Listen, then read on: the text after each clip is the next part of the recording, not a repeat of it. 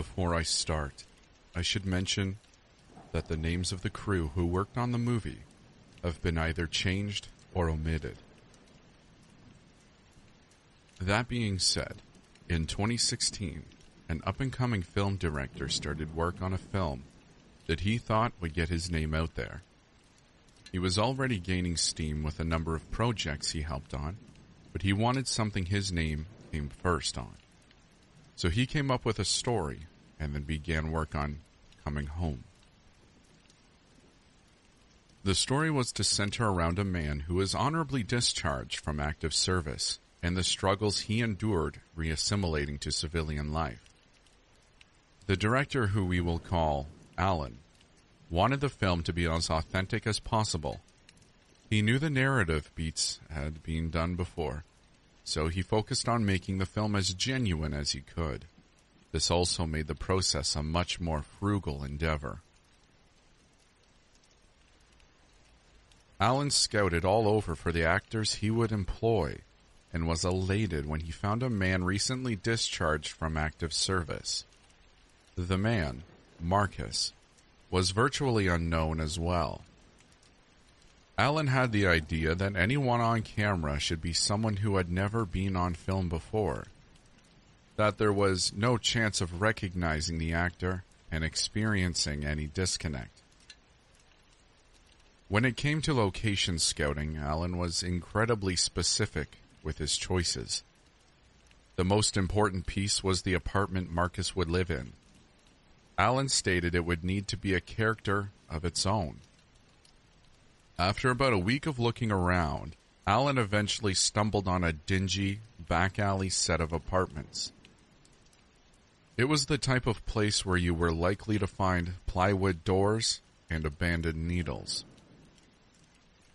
The tenants ranged from coked-out couples to the elderly with no means of supporting themselves, and Alan felt it was perfect. It didn't hurt that Alan had to give the landlord a surprisingly little amount of money in order to film there. Judging by the state of things, the landlord didn't really care what happened in the building, if it kept making him money. The filming was fairly uneventful. There were the expected hiccups, but nothing like unexplained injuries or spectral intervention occurred. No, in fact, everyone on board thought the shoot went better than planned. With the apartment, the idea was always that the walls were paper thin, and with Alan's search for realism, any noise picked up by the microphone was the ambience. During the shoot, Alan got plenty of that.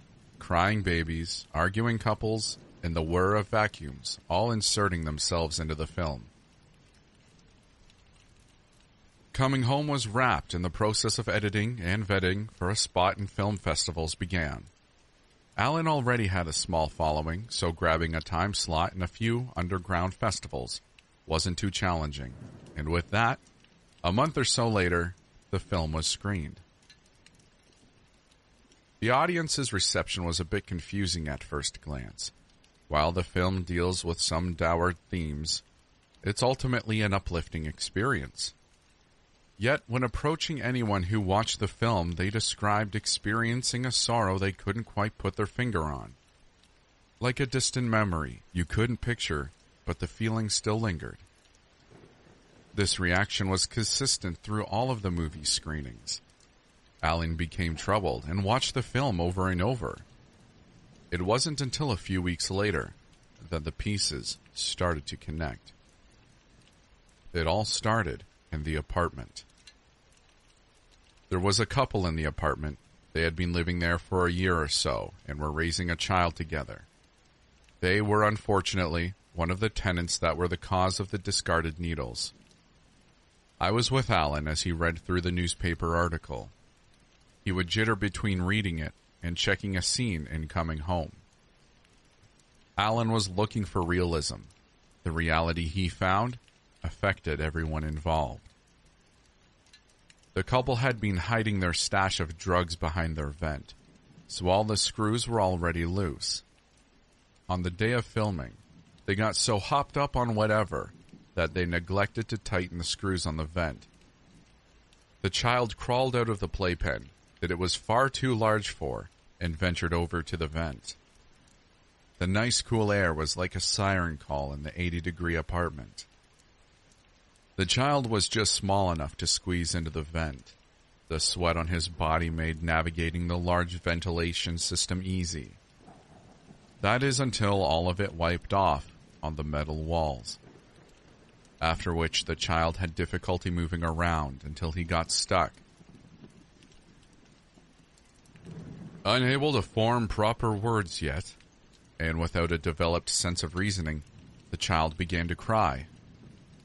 The sound bounced off the vent's walls and through the apartment building. While the child did its best to struggle through, it continued to cry for help, pulling inch by inch through the vents. The child, full of panic and desperation, would pass away in the ventilation system of that building, while his parents were zombified in the other room. When the audience, editors, and Alan listened to Coming Home, they were hearing the final cries of that poor kid. I wish I could say that was the worst of it, that horrible situation. In the scene where the child can be heard crying, Alan tried to mimic a dolly-like camera swing to create some dramatic tension. As the camera swings by the characters, for just a moment you can catch a glimpse of the vent. The artificial light very briefly, maybe just 2 frames, catches the small glint of the child's eyes.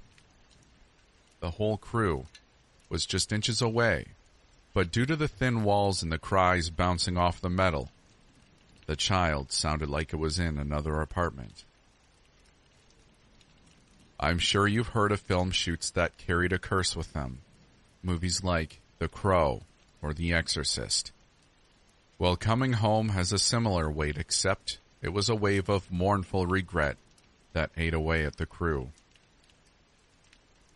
The lead actor, Marcus, he was in contact with Alan for a while after the discovery. He said he couldn't stop dreaming about the cries, that it was all he could hear anymore. It's all his mind would focus on. A week after, he stopped making contact. He was found in his house, sprawled out on the floor, next to an empty pill bottle and a broken bottle of Jack. Other actors involved in the film just vanished. None of them seemed to want to make it as an actor after being part of Coming Home. The individual that was filming at the time was said to have been admitted into a psychiatric ward. His family feared he'd end up like Marcus. Alan has the only copy of the film left, and all recorded footage of it has been scrubbed from the crevices of the internet.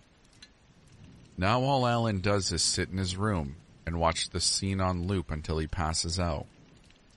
He is so hypnotically drawn into it that I can barely get him to eat or drink. I don't think he's coming back from whatever he's dealing with. I can't imagine what all this must have done to him. Since he's always playing the footage, I've had to get used to the noise bouncing through the vents on quiet nights. Some nights I hear Alan whispering back to the footage. I think it's driving me a bit mad, too. One night when he was whispering, I got up to go check on him, and when I opened the door, the room was dark. The laptop was off, and Alan was laying still in bed, but I still heard the baby's cries. But they weren't coming from the room. I knew where they were coming from. I quickly left the room that night, making damn sure not to look at the vent. Almost no one in all my time on this dismal ball of water and dirt has ever believed me. I've read your rules. You have to believe me here. I'm immortal. I cannot die. Well, I can, just not for long. This downhill spiral started a ridiculously long time ago. Think stone tools and the first manipulation of fire. That's how old I am, give or take. Not sure exactly where, but I believe that you now call the area of my first birth Africa. There were 6 of us. We were a small group of hunters, a scouting party, really. We were trying to find where all of the large animals went, as their numbers had become fewer recently. We smelled them before we saw them. The putrid stench of death and decay clung to the air, filling our noses and threatening to empty our stomachs. The sight was horrendous. The corpses of massive animals lay decimated, their guts strung from the trees. The entire area was covered in rotten meat and blood. I noticed that, besides from the devastation, it didn't seem like any parts of the animals were eaten. The wastefulness annoyed me. We could have survived for a month off all that meat. After we searched the area, we got ready to move out. Our exit was halted when an almighty roar tore through the air, sending a chill down my spine. It was like shadow given form, smoke condensed into a four-legged creature the size of a wolf. It was the most beautiful and horrifying thing I've ever seen. It paused, the air around it shimmered like heat on pavement, or the space over a fire. It had no discernible eyes, yet I could feel it sizing us up, analyzing us, until at long last, its focus rested on me. I didn't know what to do. I was terrified. Instead of being smart and running away, I charged. The creature sprinted towards me as well, moving many times faster than I ever could. I tried to kill it with the primitive weapon in my hands, a simple spear. No matter how well I aimed, I couldn't hit it. It was too fast. It shattered my spear with one swipe, the shaft cracking and breaking under the force. I didn't have time to react as it lunged, landing on top of me. I felt its claws cut into my skin. I remember the pain. Out of the corner of my eye, I saw the rest of the group surround us. I felt it tense, ready to move. So I did the only thing that I could have done. I reached up and grabbed the beast, forcing it still. It kicked and struggled, tearing into me. I thought I would black out from the pain. I don't know how, but I managed to hold it still long enough for the rest of the hunting party to attack. A flurry of slashes and cuts rained down on the beast. One of the other members was a bit overzealous. He stabbed straight through it, ripping and tearing its way to me. If I wasn't sure moments ago, I was now. I was going to die, covered in the guts and dark blood of a monster. Its blood now dripping into my wounds, burned like fire. It spread through my veins until it was all I felt. Moments passed. They seemed like hours. The blood in my body poured out like crimson sand in an hourglass. Slowly, I died for the first time. Far away, a woman started to go into labor. It was no surprise she was pregnant for a while. After much effort, a newborn baby entered the world. She died giving birth, and I was born again. I lived with my group, roaming. Slowly I grew up. Around the time I turned 13, just estimating, there wasn't really a way to keep track. Everything changed. From what I saw in my reflection whenever the lake was calm, I was a short, dark-haired, dark-eyed girl. I was staring at the lake when it happened. My head started to hurt, building in pain and intensity until it felt like a hatchet was driven through my skull. Slowly a burning sensation worked its way from my fingertips through the rest of my body. It was horrible, and somehow terribly familiar. Thoughts and images started pouring into my head. The beast, the hunters, who I used to be. I thought I was going to pass out. I emptied my stomach, falling to the ground. I curled into a ball, shaking and crying until at last it was over. The pain went away, but the memories didn't. I couldn't unsee who I used to be. I tried to tell the others. They believed I was crazy. They didn't care about me since my father passed a few winters back. Rather than lug the crazy girl everywhere, they left. They left me there, all alone. I lasted a few days, but it was difficult to be alone back then. A shorter time later, I was born. A boy again. Around the age of 16, the same thing happened again, and I regained my memory. I was 3 people, and all of their memories inside me, their adolescence, their childhood, all crammed together. I knew the reaction would be the same if I told everyone, so I kept it a secret. I acted like nothing was wrong. I lasted 6 more winters with them. I had a child, a mate, lived my life. Life expectancy was real short, even with the safety in numbers. You can probably guess what happens next. I was born, I remembered, I lived, I died. On repeat. Over and over again. Not much changed, really. Our tools became more efficient. Small skirmishes turned into battles.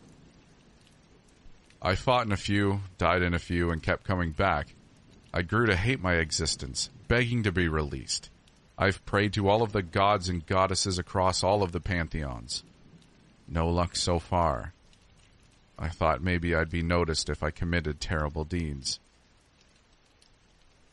I've seen the sun glint of 8,000 blades as soldiers march towards their death. God never answered me. I've strolled through the forest of the dead near Targoviste. 24,000 men murdered and impaled by a madman. Knowing that I helped cause this, it turned my stomach. I assisted in burning it all down. The smell of burning corpses is a terrible thing. That wasn't the first atrocity I committed, and certainly not the last. I was the last to drink the flavor aid in Guyana. I made sure the others died first. I've slaughtered men and women in the name of a god that I didn't fully believe existed. I wasn't always evil. I alternated between sinner and saint, trying to get the attention of something. I was one of the engineers on the Titanic, trying to save the ship and its occupants. I've hunted some of the most monstrous men imaginable. It still wasn't enough. It hasn't been all bad. Someone believed me once. Instead of yelling and institutionalizing me, instead of doping me up and getting a pike shoved through my brain, someone believed me. Her name was Alice. We got married, had kids, and built a life. For 20 years I was happy.